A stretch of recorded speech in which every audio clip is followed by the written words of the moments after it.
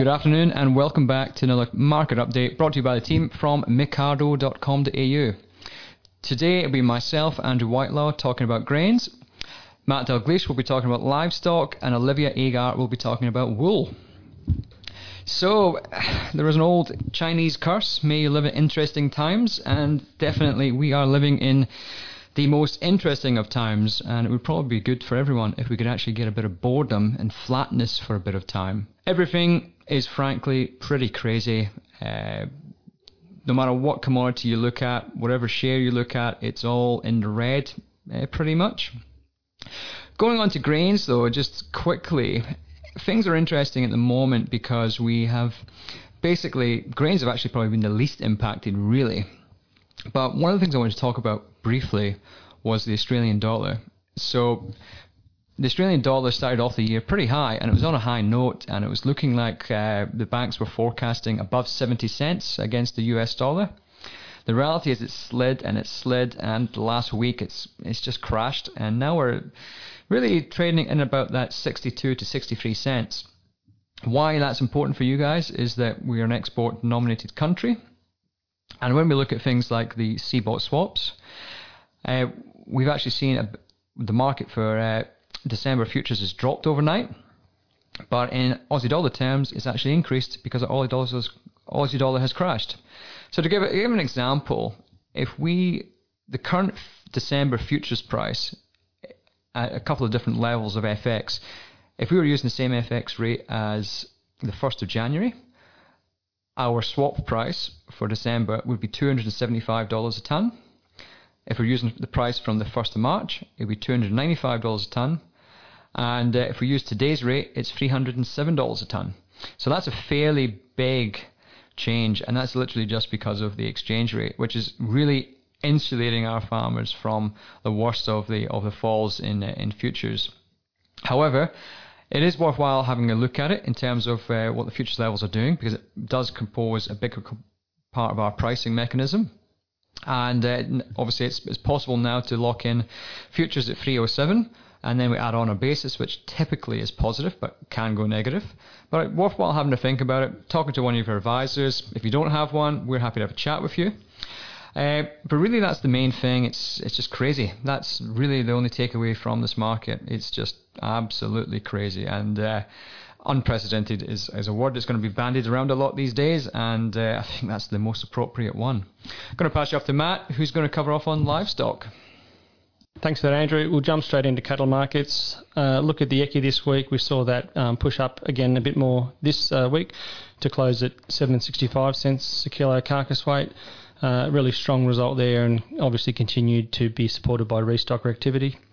An interesting one in cattle markets was actually where Finnish cattle is, or heavy steers finished on the eastern states coast. So that is at 3.45 cents a kilo live weight this week. Translates to about 6.40 cents a kilo carcass weight. And if you look back to the previous peaks in heavy steer back in 2016, we touched 6.50 cents a kilo carcass weight as a high. So we're holding firm on those heavy steer prices, just below those record levels that we saw in 2016, which is a really strong sign, particularly given what's been happening in live cattle futures markets over the last few weeks. There's been a very big sell-off in US live cattle futures on the back of concerns with regard to the coronavirus. We've gone from around over $120 down to, and that's dollars a pound in US terms, down to around 106 or 7, I think it is at the moment now. So significant sell-off, and that's really indicative of the concerns around global demand and what that might mean for beef markets over 2020. Even though we've seen that kind of concern that's largely coronavirus-led, and it's speculative at this stage, it hasn't really flowed through, and our finished cattle markets in Australia have been fairly resilient, which is a positive sign.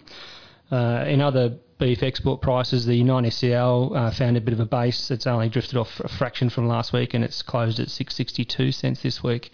So that's also a positive sign that market seems to have stabilised a bit after the corona-led sell-off we saw through January and part of Feb.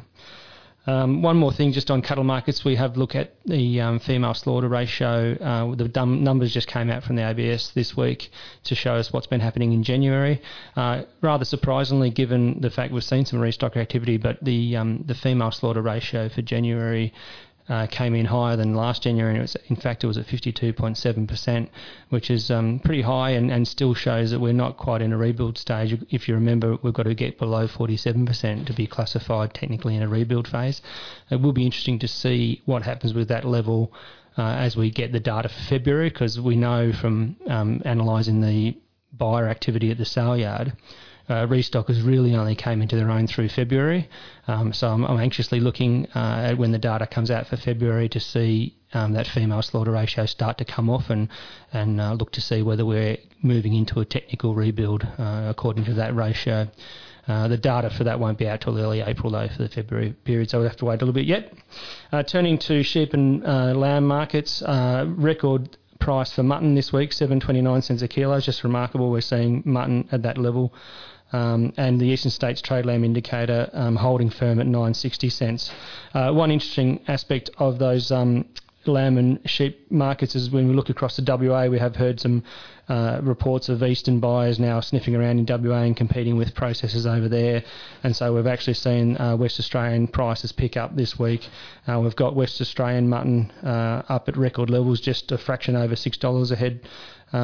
Carcass weight, and trade lamb in the west is nudging $8 a head carcass weight. So really good prices there, and it's good to see that the West Australian producers are starting to enjoy some of this season of tight supply. Talking of tight supply, looking at lamb and sheep slaughter numbers, the volumes continue to dwindle there, and we're actually now currently at levels you really expect to see midwinter. We're only just starting to enter into autumn. But the levels are quite low, and with the way things are shaping up for this season, it's no surprise that we're down at these levels already. But that kind of tight supply is going to continue to provide support to sheep meat markets going forward. That's pretty much it for me. Next week we will have an article on Mercado just delving more into that female slaughter ratio outcomes. So look out for that, and I'll pass across to Olivia for a bit of a chat on the wool market. Thanks, Matt. No sign of panic buying in the wool market this week. Of course, unlike pretty much every grocery store in the country, who knows, maybe we can start spreading some rumours that Australia's about to run out of wool and we might actually see a bit of positivity next week. But that definitely wasn't the case this week. The benchmark Eastern Market Indicator was back at 41 cents. And across the country, the Micron price guides fell by about 20 to 85 cents. And there were two reasons behind the fall. Firstly, it's that there was plenty of wool on the shelves this week, another strong offering of around 43,000 bales, where the market was playing catch-up from that sale being cancelled a few weeks ago. And there was 25.5% of wool passed in and actually 6.2% withdrawn prior to the sale happening. So clearly, sellers weren't okay with the direction that prices were moving in this week. And of course, the second factor at play is all that global market uncertainty. The Aussie dollar is down 1.6 cents this week, putting it to the lowest level since 2003. And looking at the individual microns in US dollars, they are all edging very close to those seasonal low levels. And even since the sales closed this week, the Aussie dollar has weakened further, quoted at below 63 US cents. Clearly, that movement hasn't been enough this week to overcome the unease from buyers. We don't have a whole lot of confidence predicting much at the moment, much like rest of the world, but the weaker Aussie and reluctant grower selling should really be supportive in the weeks to come. The question, of course, is whether that's going to be enough to stop the market declining. So that's it for your market update from Mercado this week. I know sharing with your friends isn't really recommended in the current climate, but I have some good news. You can share this podcast with as many friends and family as you like without the risk of spreading infectious disease. So go ahead and send it round, and we look forward to bringing you another update next week.